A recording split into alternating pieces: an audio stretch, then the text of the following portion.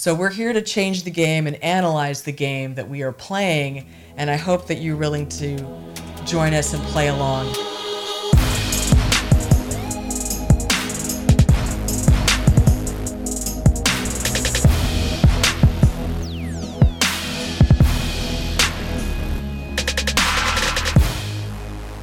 And here we are. Welcome to the Kindness Economy podcast. Indeed. For season 2, episode 2, Doing Business from the Heart Outward.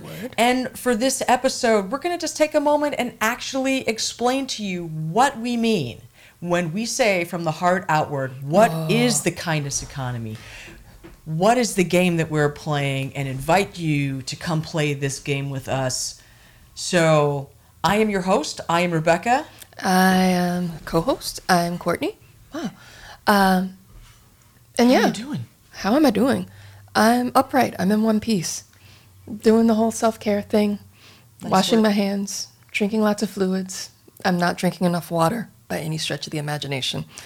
So yeah.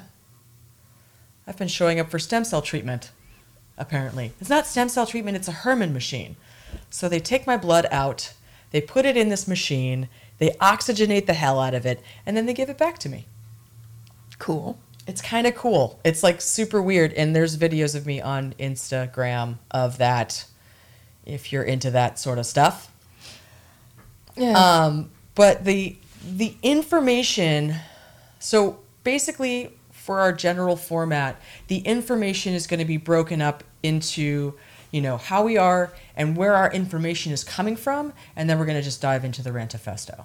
So for me, the information that I am drawing upon for what I think about as the Kindness Economy, you can read books like Finite and Infinite Games, and for I would say, in our tarot tradition, the negative of that perhaps would be The Art of War, which I also read, both of them, for the purposes of drawing on that information to present it to you for this conversation.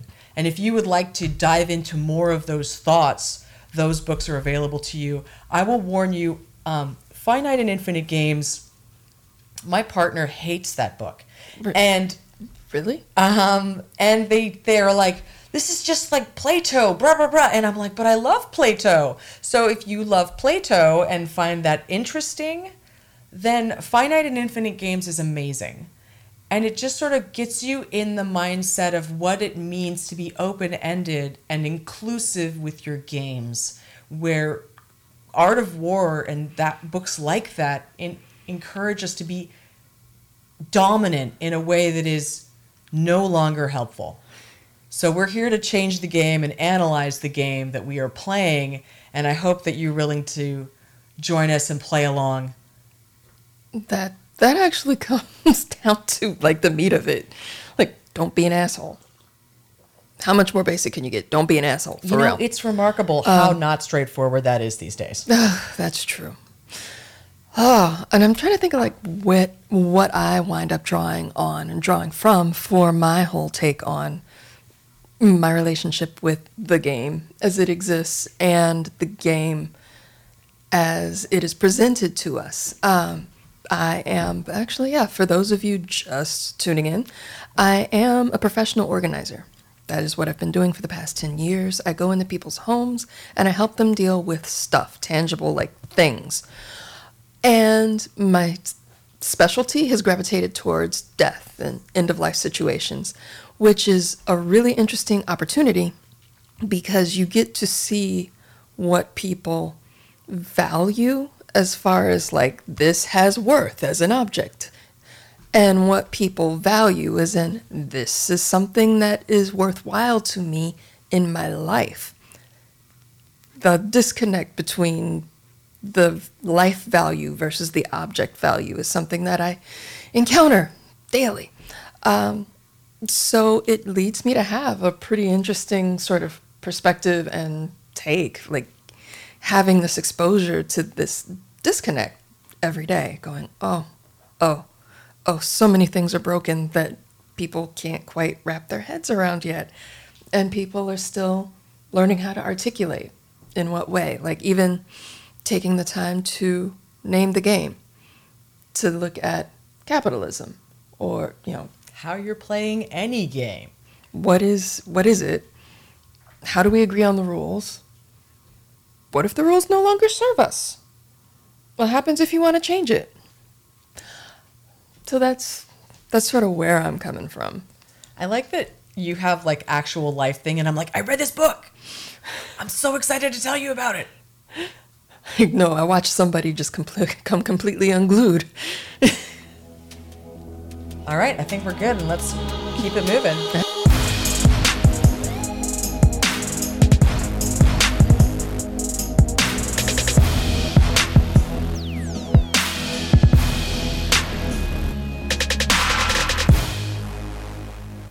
Okay. Part so 2? All right, part 2. The problem, I feel like everyone knows the problem that we are seeing, but let's talk about what it means to do business from the heart outward, and then we're going to get more into the problems as we see it.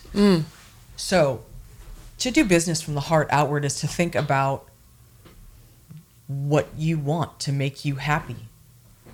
And not in a mindless, I don't care about other people or the impact that has, but on making sure that your insecurities aren't running your life.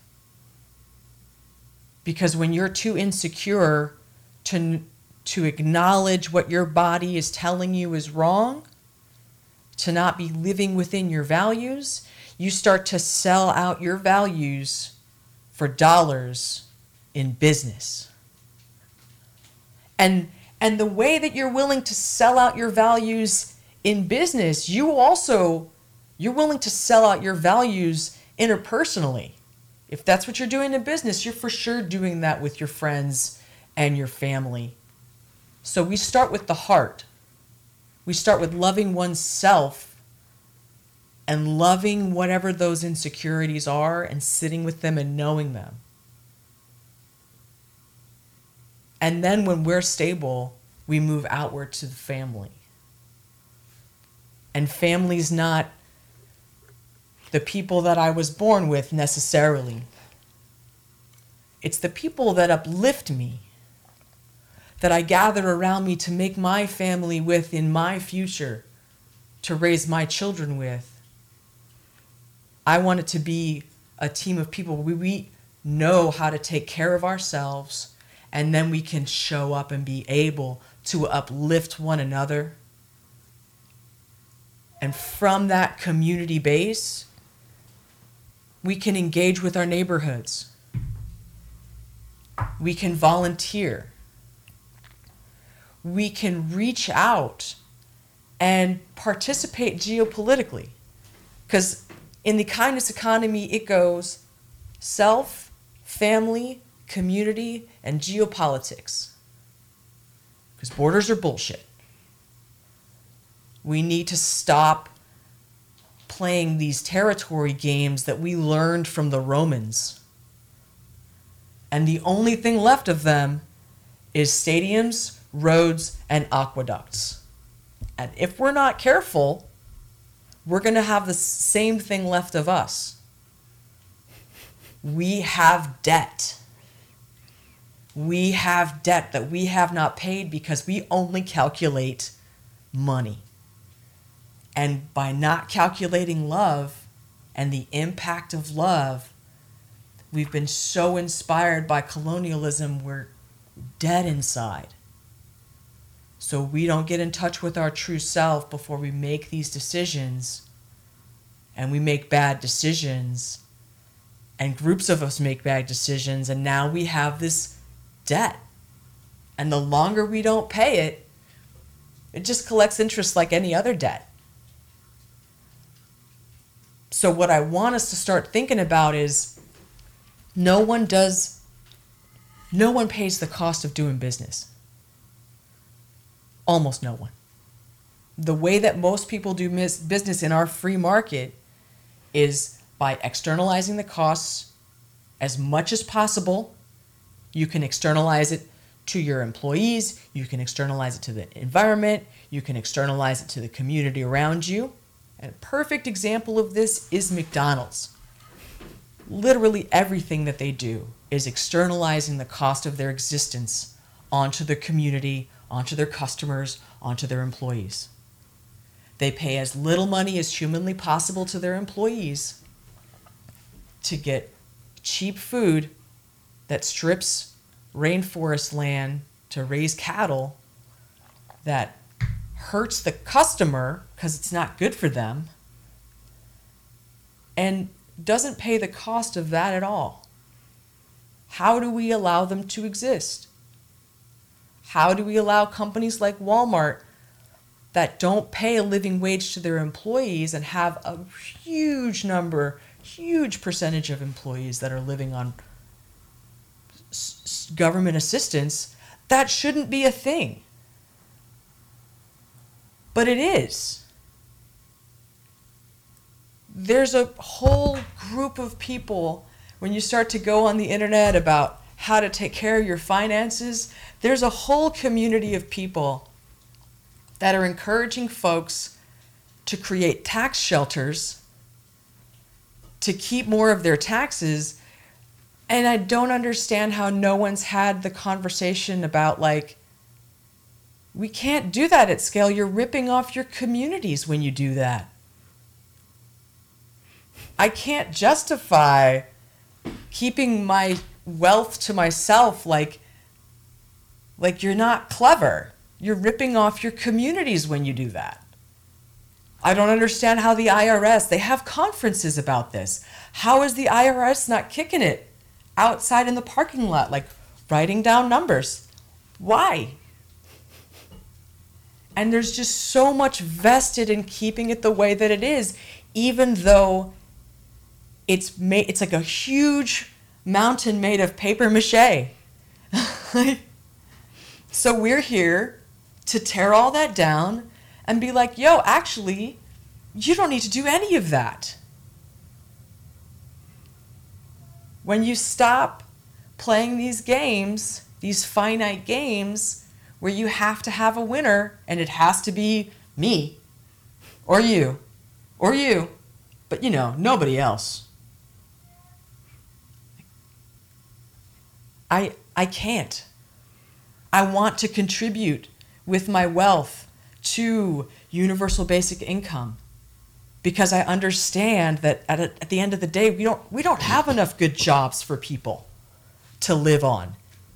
And I want universal health care because as an employer, it's terrifying to me that I have the power to make decisions like, oh, well, one of our employees has diabetes and a lot of our employees have kids, so we for sure got to make sure we get the cheapest option that will cover those things.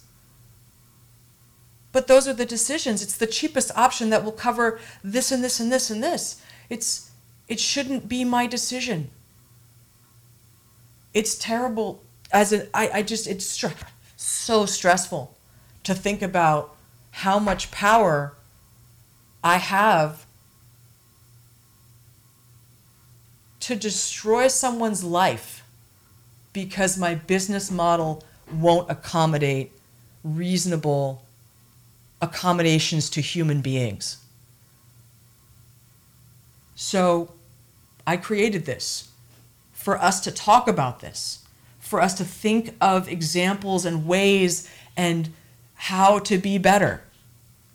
So I hope you enjoy it. So that is where we start. Right. And for a glimpse of what the backside of our counterpoint looks like. Yeah, I don't even know if what I have to offer is a counterpoint or just another. I'm not diametrically opposed or anything. Oh, no, it's just no. I'm just somewhere over there. It's fine. And I made a note to myself. I was laughing about the whole billionaires taking advantage of tax loopholes. And one of the things I saw immediately before we started recording was in 2018, Amazon paid zero. Well, so in taxes. It's difficult to say Like that, it's not that they didn't pay any taxes, because they certainly pay payroll taxes and that kind of stuff. So I don't want to get like overclocked on what is and is not legal tax usage. It's when, you know, everyday people start using these systems as if they're corporations. Well, that's the end game, where people are like, if you do For the all thing well enough, if you corporations. do things X, Y, and Z way, you too can be, instead of you too can be a real boy, it's you too can be a corporation. You too can operate at this scale. And really, not only can you not operate at this scale, like the corporations can't operate at corporate scale. Not for much longer. Shit's gonna change. I mean, that's basically my stance boils down to things about to change. Things are gonna change. You can choose how they change. You can try and craft a way that they change or guide that change in some sort of meaningful way that it won't collapse in on itself, like what's threatening to happen now. Or you can just kind of sit back and let things collapse in on themselves, like is threatening to happen now, and whatever comes out of it, let's see what happens. Which is a possibility, but honestly is kind of shitty because it favors people who have like enforced structures that disadvantage and oppress other segments of population, and not just like in our country, but across the world, like externalizing things, not giving a fuck about sea level rise, even though it's taking out complete islands in the Pacific, because, well, it's not affecting us here yet. Like, we haven't lost much in the way of beach or anything, so everything's fine, right? Not so much. So I have been thinking about like my whole take on it and how it's tied to objects, obviously because of my background and because of my business. And there are things, there's been like the change in value of consumer goods and like life goods. So like the value of education, like the cost of education has gone up. The cost of healthcare has gone up. Like the cost of all these things that would have positive impacts on our lives, you know, like having adequate healthcare. That would be a wonderful thing. Way more expensive now.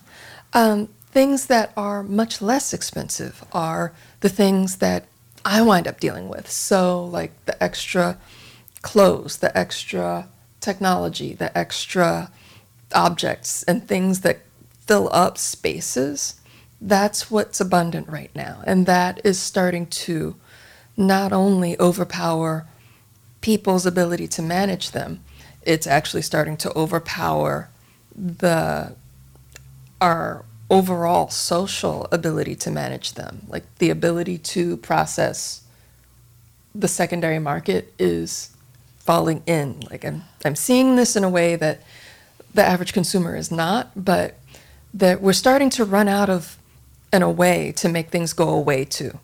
A lot of places just don't accept donations the way they used to, and it's going to become a bigger and bigger problem.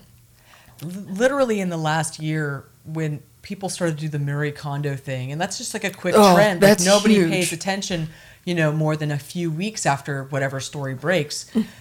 The impact of people Marie Kondoing and generally downsizing their lives in the secondary market of our objects has been catastrophic on those markets. Yes. Because, and there was even a story about China refusing recyclables. Yes. And we still haven't solved any of these things. We just stopped talking about them because we're talking about something else now. Yeah. And it's that externalizing. Oh, well, this is something we don't want to deal with. Here, pass it on. And that is, the ability to do that is going away. So that's what I mean by that. That's going to change. You can either let it fall apart and go, in which case you find somebody else to dump on, which is kind of a shitty model. Or you can decide, like, I don't want to be part of the problem. I do want to try and imagine some other way. I mean, I think one of the things that hamstrings people, quite frankly, is that being wedded to the inevitability of capitalism, Like, this is the way things have been, therefore this is the way things must always, like, it's the way, it is the way. It is the truth. No. It's just this thing we've been doing for a while, and we could totally do something else. Yeah, it's busted. It's busted. It's like there's this unwillingness to say that it's busted because we've been doing it for so long. What is it? The sunk cost fallacy? It's like, oh, but then it's like, I've put so much effort into this, and like you don't want to waste your effort or your time or whatever you've sunk into this thing, this ethos? Construct? Yeah. But, and was something I brought up with someone last week, does that mean it's worth any future peace you could get by stepping away from it? Like, what's the value of that? So I don't actually believe that we need to completely remove capitalism. I think that there's just a few industries that it's really important for us to dial it back. And for, in general, us to take pride in the spirit of the game. Like, what do you want the spirit of the game to be? I'm going to point out the Seth Godin podcast that you shared. You can, like, put a link to that. He has a whole episode on it. Was it sportsmanship? Yeah. Yeah. It's a rule in Ultimate Frisbee that there's no referees.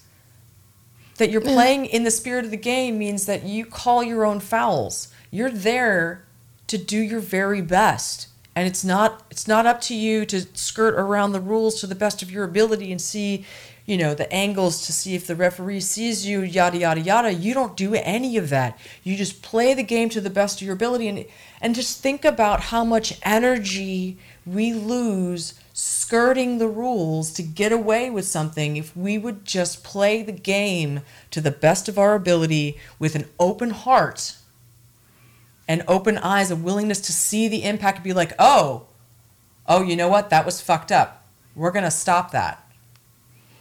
People don't think that that's an option. Right now. Yeah. It's too hard right now. We're going to get into the vulnerability aspect of it because that's our next episode. Yeah. But for now, we're just focusing on the change. We have to change.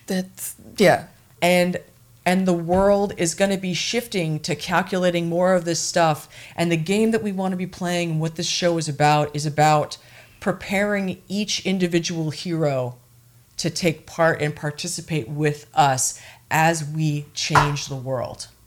Or over wherever you are. But just doing your thing. Coming up with some other way. Like, dream bigger. Be audacious. Come up with stuff that makes people look at you sideways going, what are you talking about? Try it out. Because life is not a static state. Like, all of this is always in a state of flux in one way or another. And I do think that things are shifting. And considering how to be flexible, how to give yourself more margins, bend or break, to run your business with abundance. You don't have to kill everyone. It's not like business is not a proxy for war. It is not a proxy for war. It is not a proxy for war. I still think it's helpful to read The Art of War because you can see it coming. Yeah. It helps you understand, like, it's sort of like the folks that get super overclocked on Ayn Rand, If, like, it's just sort of a red flag when they're like, oh, I keep a copy of The Art of War in my backpack. Totally met that guy. It's a real human being. And I'm not saying that that's a bad dude. I'm just saying I'm totally not doing business with them. Yeah. That's a model that's worked, and it worked for a long time, and I'm not even mad. Because people don't have the education and access to understand.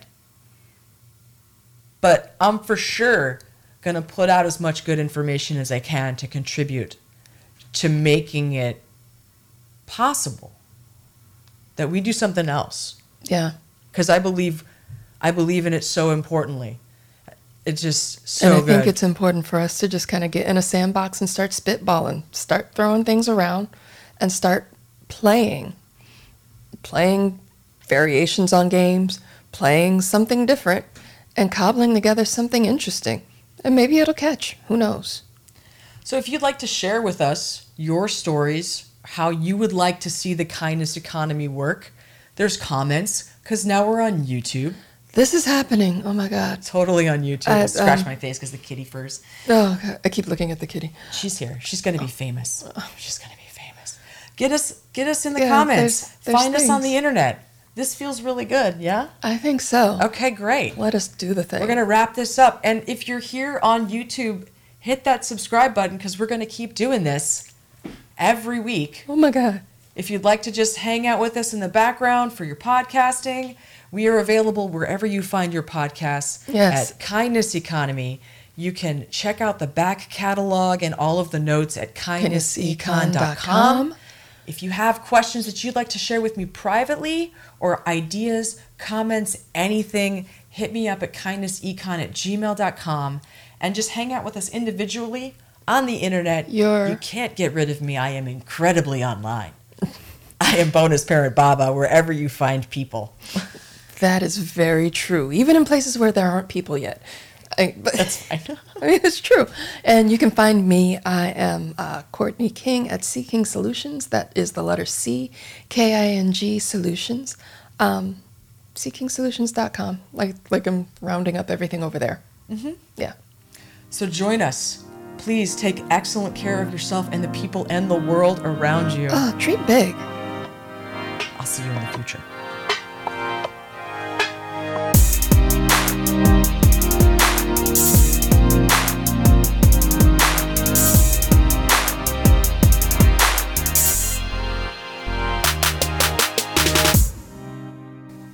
Here we go.